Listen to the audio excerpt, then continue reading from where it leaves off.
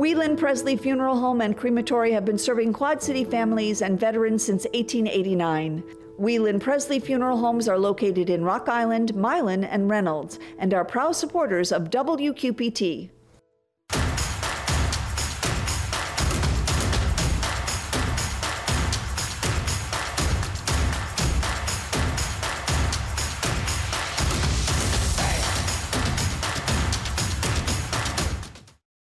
Alternatives is a proud supporter of WQPT and has been serving our community for 40 years. Alternatives provides professional guidance to maintain independence and quality of life for older adults and adults with disabilities.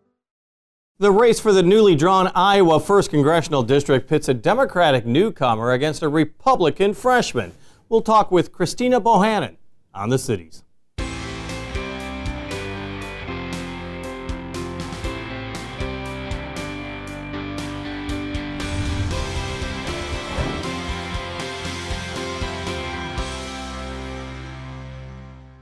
Iowa and the rest of the United States redrew its congressional lines after the 2020 census, and this is the first test of these new borders. The new Iowa 1st includes all of southeast Iowa, from the Quad Cities and Maquoketa to Burlington and Keokuk. It now also stretches to Indianola near Des Moines and includes Iowa City. But cities like Cedar Rapids, Waterloo, and Ottumwa are no longer in the district. Republican Mariannette Miller Meeks is running for re-election in the 1st, moving her official residence out of Ottumwa. Democratic State Representative Christina Bohannon is her opponent. Bohannon is a law professor at the University of Iowa, and we talked with the state representative about her campaign and the issues impacting people in Iowa's 1st. So why did you decide to run, and tell me a little bit about yourself? Yeah, so I ran for Congress because I love Iowa. You know, Iowa is such a special place. When I came here 23 years ago, it just gave me a great job, wonderful communities to raise my wonderful community to raise my daughter, great schools for her to go to. And so it's just been such a wonderful place to live. And as I've been going all over the district, I see people who love Iowa and they are working really, really hard, but a lot of them are not really getting a fair shot to get ahead. And that's something I really understand, you know, because I grew up in a very tiny town. I grew up in a trailer off of a dirt road. Neither of my parents graduated high school. My dad was a construction worker, and things were really tough for a while. You know, I tell people that one of my happiest memories is the day that we got our double wide, because when we got our double wide, we literally had twice as much space as before, and it just felt like we had died and gone to heaven. And it was in the 70s, so it had that burnt orange shag carpet, you know, so we really thought we were in style. But one of the hardest days of my life was when my dad had been sick for a long time. He had emphysema. And just as he was getting really, really sick, his health insurance was canceled. And we had never had much before that, but when that happened, we really lost everything. We had no choices. And I see people all over southeast Iowa who love to be here, they want to be here. They're working really, really hard, but a lot of them are having some of the same struggles and aren't getting a fair shot. So I'm running for them. You are new to politics. You only entered the state house 2 years ago in a campaign in Iowa City. Mm-hmm. Why now? Why do you think that you're ready to be a congressperson, a representative for Southeast Iowa? Yeah, you know, I think the biggest thing is caring about people and really wanting to work for them. And I think the biggest issue we have right now is extreme party politics, corporate special interests, putting those things ahead of the people that you represent. And that is what people care about the most. And so for me, I have great experience from the State House. I've worked on a number of bills. I've worked in a bipartisan way on a number of bills that I'm really proud of. And I've stood up to some things that I thought were bad for Iowans. But I think the main thing is to really put the people first and to understand what people are going through. And unfortunately, I think right now there are too many people who are, you know, putting what their party line tells them to do or what the corporate special interests want them to do, instead of really focusing on making everyday Iowans' lives better. Well, let's talk about some of those issues. Yeah. You support a number of the Biden administration initiatives, which are costing hundreds of billions of dollars. What is your fear about the impact on inflation? So I think that I think we have to think about inflation. You know, inflation is a real challenge right now. People are really feeling that. And so what we have to do is make sure that whatever we do, that we keep that in mind, that we keep costs low. A number of the, and I don't agree with the Biden administration on everything. I will tell you that right now. I have my own feelings about a number of things. I'm pretty independent. I ran against a 20-year incumbent of my own party. And so I am not beholden to any political party or any corporation when I think about policy. But there are some things that are good for Iowa. And that is the main thing that anyone representing Iowa should be thinking about. Not which political party recommended something or sponsored legislation, but what it's going to do for the people of our own state. And so when we think about some of the things that I do agree with, the infrastructure bill is going to be fantastic for Iowa. It is going to repair roads and bridges, build new ones. It's going to help with locks and dams. That transportation efficiency is really going to solve supply chain problems, and it's going to create great jobs here in Iowa for many years to come. So I think the infrastructure bill is great. My opponent, Mariannette Miller Meeks, voted against that bill. I don't think that's a defensible position for someone who's putting Iowans first. Well, and also, as people may know, is that you work at the University of Iowa. You are in the School of Law, a professor there. You do know also of forgiveness of student loans that is going on right now. You have said that you didn't want a across-the-board forgiveness of student loans. What the Biden administration has proposed, is this pretty much aligns with exactly what you think should happen? And what do you think is going to be the impact? Yeah, so that's a great question. And yes, I mean, for me, I was the first one in my family to go to college. Neither of my parents graduated high school. College education lifted me up, gave me opportunities. I want that for all people and all Iowans. If that's what they choose. At the same time, I also fully support trade school, vocational skills, apprenticeships, those kinds of things, community college. All of that is part of the big picture. What we have with student loan debt is, we have to make college more affordable across the board. Our college tuition in Iowa is about 6 times what it was when I went to college. That is a huge increase, and that's not just inflation.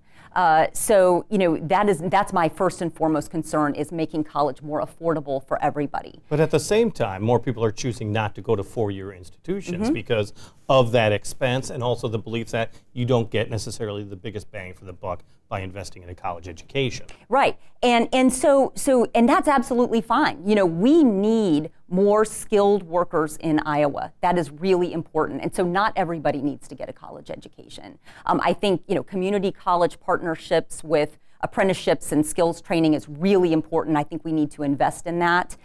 So absolutely.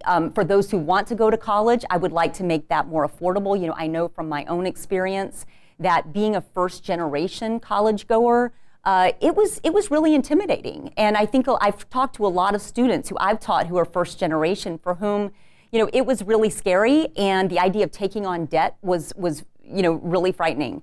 And so we need to make sure that that is affordable. I would like to see very targeted student debt relief. The thing that we need to think about is, I absolutely do not think that low-income people should be subsidizing high-income people when it comes to student debt. Blue-collar workers should not be subsidizing white-collar workers, right? So for me, that's why I would like to see this targeted. I am glad that what was proposed does target more low-income people to provide that debt relief. I think that's important. But I would like to see it maybe even more targeted. We could look at first-generation college goers. We could also focus debt relief on some of those areas that Iowa really needs. So teachers, nurses, other skilled workers who are going to work in underserved areas of Iowa. I think those would be really good places for some targeted debt relief. Let's talk about women's health and, of course, reproductive rights. As you well know, the impact of Roe v. Wade is going to weigh heavily on this campaign as well as on politics. H.R. 8296, Women's Health Protection Act of 2022, Democrats passed that, basically preventing states from prohibiting abortion before 24 weeks. It's got no chance of passage, of course, in the Senate. Would you have supported that, first of all, and what do you think is appropriate as far as abortion rights in America? Right. So this is about a lot more than just abortion. This is about women. This is about the right to control our own bodies. It's about our privacy, our freedom, and not being second-class citizens. And there are a lot of issues here where women's health is really threatened if we don't allow termination of pregnancy in some cases. This is a very serious issue. And so for me, what I really think would be appropriate would be to go back to the framework that was in place for 50 years that served us well. It had a framework, it had some limitations. It wasn't, abortion on demand up until birth. That's a silly thing. Nobody is really advocating for that. That's just a talking point people use. The law that we had in place worked well for 50 years. I think we need to go back to that framework. My opponent, Mariannette Miller Meeks, sponsored a bill in Congress called a Life at Conception bill that would ban abortion nationwide without any exceptions for rape, incest, or to save the life of the mother, beginning at the moment of conception. That is not where people are in Iowa. It's very bad for women. It's a major problem for our privacy, for our autonomy, and it's going to be very bad for Iowans. And I'll tell you, a lot of the Republicans have signed on to that bill. So if she is reelected and others are reelected, I fully expect that that's what they're going to pursue. And I do not think that's what Iowans want. We've been talking about campaigns as well, and the use of social media. Misinformation has always been a major concern, particularly in the last 2 election cycles. What do you think needs to be done as far as curbing use of social media when it comes to whatever you characterize as misinformation? You, being a college professor, know the importance of the First Amendment. You have to balance those rights. Where is that balance right now? I think that's one of the important issues of our time, and certainly in our politics. Misinformation is a major problem. I mean, we love a debate, and we love to get our message out and make sure that we educate people. But the fact is that when there's so much misinformation out there, it makes it really hard for our democracy to work the way that it's supposed to. Having said that, I will tell you I'm a very staunch First Amendment supporter. I fully believe in First Amendment rights for people to speak even when they don't agree with me. I think that's a fundamental principle of our society, of our government, of our democracy. So I am very, very hesitant to limit First Amendment rights. I think this is going to be an ongoing debate, an ongoing issue about when it's appropriate and what kinds of harms we need to deal with. Certainly when we're talking about anything advocating violence, we really need to take a look at that. And we have seen that social media has played a role in some very violent types of events. Well, and at this point, I mean, the onus is really on the companies, on Facebook, on Twitter, to police itself. I mean, that's why I'm wondering, what is the role of the government then? Right. So I think that these are private companies, and they are going to have to take an active role in policing their own, according to their own terms and their own contract. I think that is going to be an ongoing debate about whether the government should have any role in that. But I will say, I think that we have to tread very carefully when we start to talk about the government intervention in speech, and make sure that whatever we do is going to have a very limited effect and not have a broader effect on people's ability to debate different issues. I know you're running for Congress for Southeast Iowa, but you are going to face some international issues as well. You talk about Ukraine and the impact of the war in Ukraine, more billions of dollars going there, more from the coffers of Iowans. You also have the possibility that the United States may have to get somehow involved with the protection of Taiwan, depending upon what China does. Let's start with Taiwan. What should be the policy for the U.S.? I mean, what do you think could be as far as a confrontation with China?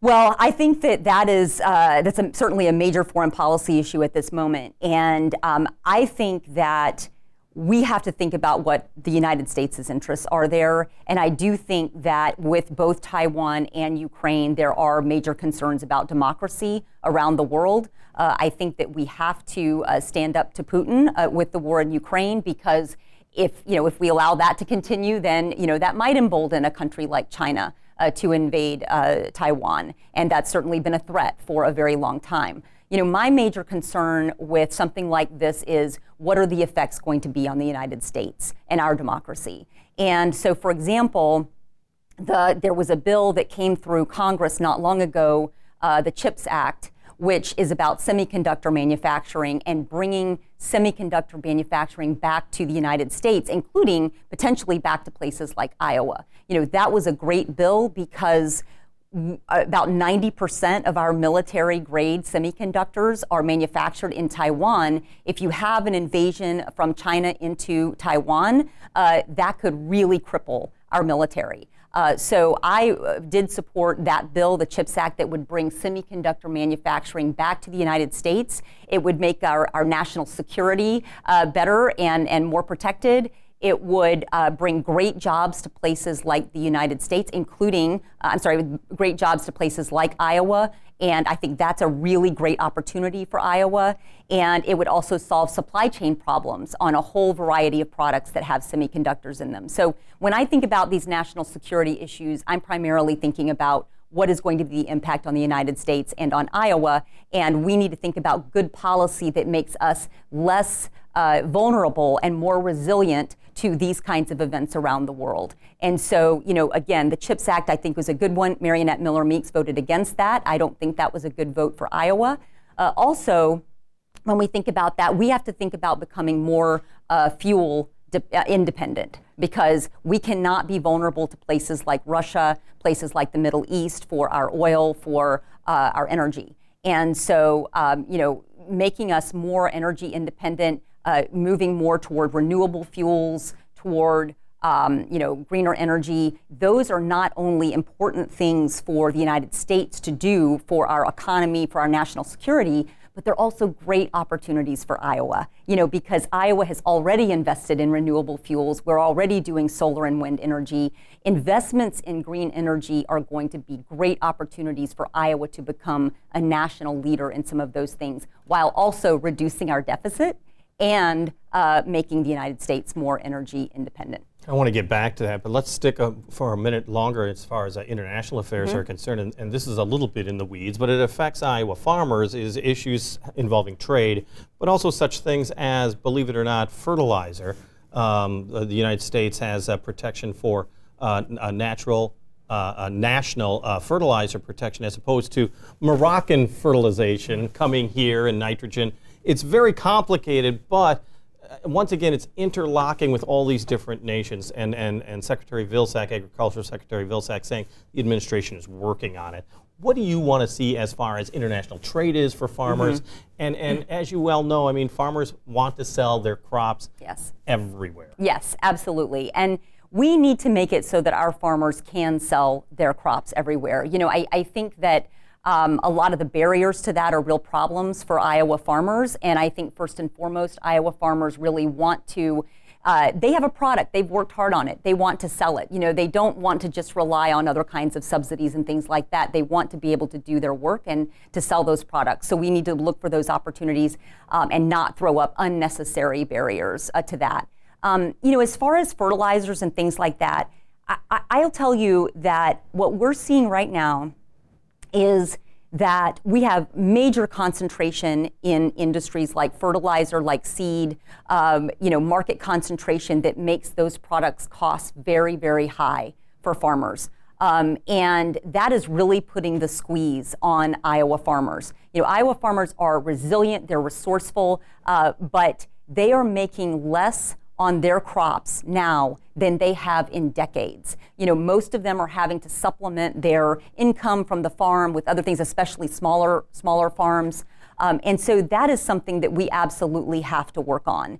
And I think that we need to think about what our competition policy is around things like seed and fertilizer, make sure that those markets are competitive and that our farmers are paying a fair price for those kinds of things. At the same time, we need to invest in some things where our Iowa farmers can really shine and benefit. And so, for example, there are some things in the Inflation Reduction Act that was just passed that would provide direct incentives to farmers for things like cover crops and other kinds of conservation practices.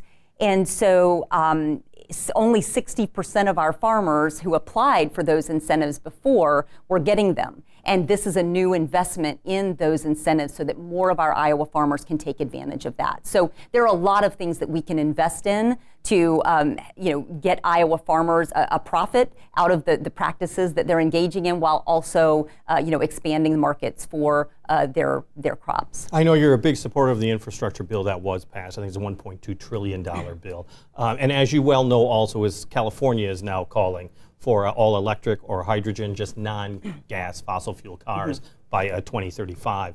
Is that the right direction? Is that the state or the federal government needs to mandate how quickly Americans convert to the new technology as far as emission-free vehicles? I don't think in most cases we need to mandate, and I don't see Iowa doing that. I think what we need to do is create the infrastructure and provide the incentives and let things go from there, and I think we will get to where we need to go. We do need to invest in infrastructure, charging stations, things like that. This recent bill I mentioned invests a huge amount of money in biofuels infrastructure, storage, treatment, those kinds of things. Again, those are going to be things that are great for Iowa. This Inflation Reduction Act, it's almost like it was written for Iowa. I don't think there's any state that's going to benefit more from that than Iowa will. With all of the investments in biofuels and energy independence, those kinds of things, it's going to be, and then we haven't even talked about the healthcare piece, right? Which really does reduce healthcare costs for Iowans. That's something I hear a lot about as I'm going all over Southeast Iowa. People are just spending way too much of their money, their paychecks or their Social Security benefits or whatever on out-of-pocket healthcare expenses, on premiums. And this recent bill is going to bring those costs down for Iowans, and that's a really good thing. What do you hope to be as far as once you're elected? What committee assignment that you want? What is your priority? What do you want to do from day one? I love that. It's a great question. So I've been thinking about a lot about that, and I don't think I have an answer exactly yet in terms of what committee I would want to do. But I would maybe want to do something in energy and commerce, something around there, something that would allow me to work on really reinvesting in our small towns, in our economies. I think that we have to work on things like rural health care. That is a huge problem. People are having to drive an hour to see a doctor or to fill a prescription. I think that that's really hard for us to maintain our small towns. And we are, in fact, seeing 2/3 of our counties lose population around things like school closures and healthcare concerns and lack of opportunity. So I really want to work on increasing opportunities, bringing great jobs to some of our smaller towns, manufacturing. That's why I mentioned the semiconductor bill, which I think could be a great opportunity for Iowa. The green energy stuff, I think that that's a really great opportunity for expansion for Iowa. So I would really want to work on some things that would allow us to rebuild our economies in some of our smaller communities, and also as well as in other places. I've come over and talked to business leaders in the Quad Cities area, and I've talked to them about what they need and what they're seeing. And so I would just want to really consult with people right off the bat on day one, see what people here need, and be laser focused on working on those things. And not so much on doing whatever my party leader tells me to do or whatever some corporate special interests want me to do. But in so many different ways, it will be very partisan, no matter what happens. If the Democrats can hold on to the House, if the Republicans reclaim the House, you say that you do work across party lines. You're not beholden to anyone. But once people get to Washington, the pressure is so hard to vote on a certain way. You really do believe that you're going to remain independent? Absolutely. Absolutely. Because, look, my district is my district. And first of all, my main priority is to go around, talk to people, hear what is happening in their lives, and then go and just be laser focused on doing that work. My job is not to bring in the most money or to try to be on television as much as possible. No offense, but that's not what this job is supposed to be. And unfortunately, that is what we see happening in Washington right now, is that people, they get elected with the best of intentions, perhaps, but then they go to Washington and it becomes a circus. It's all about getting on a certain news program or raising the most money or being the best friend to certain powerful special interests or just following your party line, whatever they tell you to do. And I think that is killing our country. And I'll tell you right now, it is not good for Iowa. You know, in Iowa, people have real problems. They have real issues that they are dealing with every single day, and we need someone who is going to look out for them. And that is what I'm going to be about. I have shown a lot of independence in my own party already.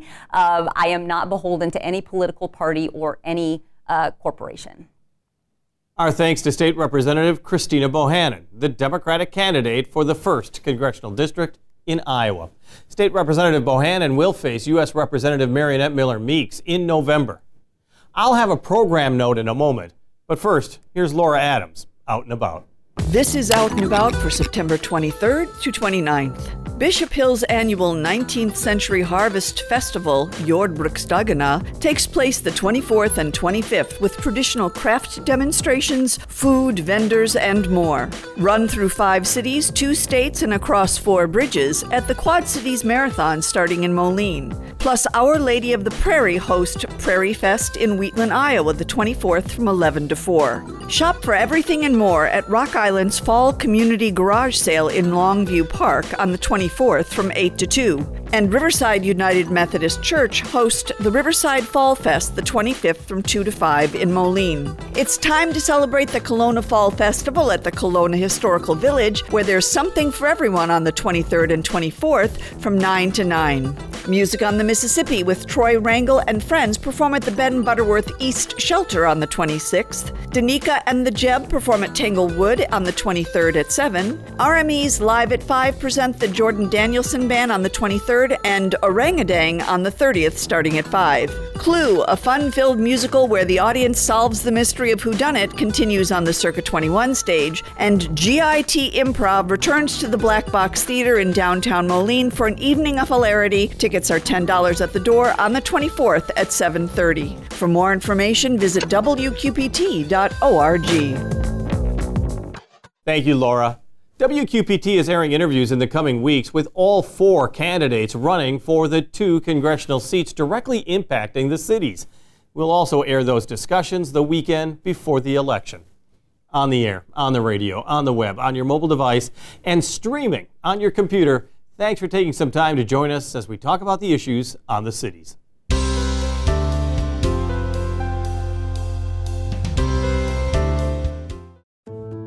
Whelan Presley Funeral Home and Crematory have been serving Quad City families and veterans since 1889.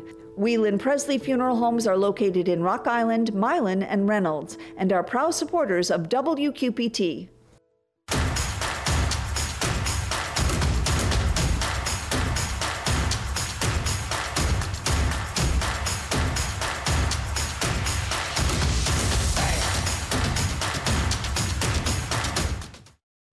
Alternatives is a proud supporter of WQPT and has been serving our community for 40 years. Alternatives provides professional guidance to maintain independence and quality of life for older adults and adults with disabilities.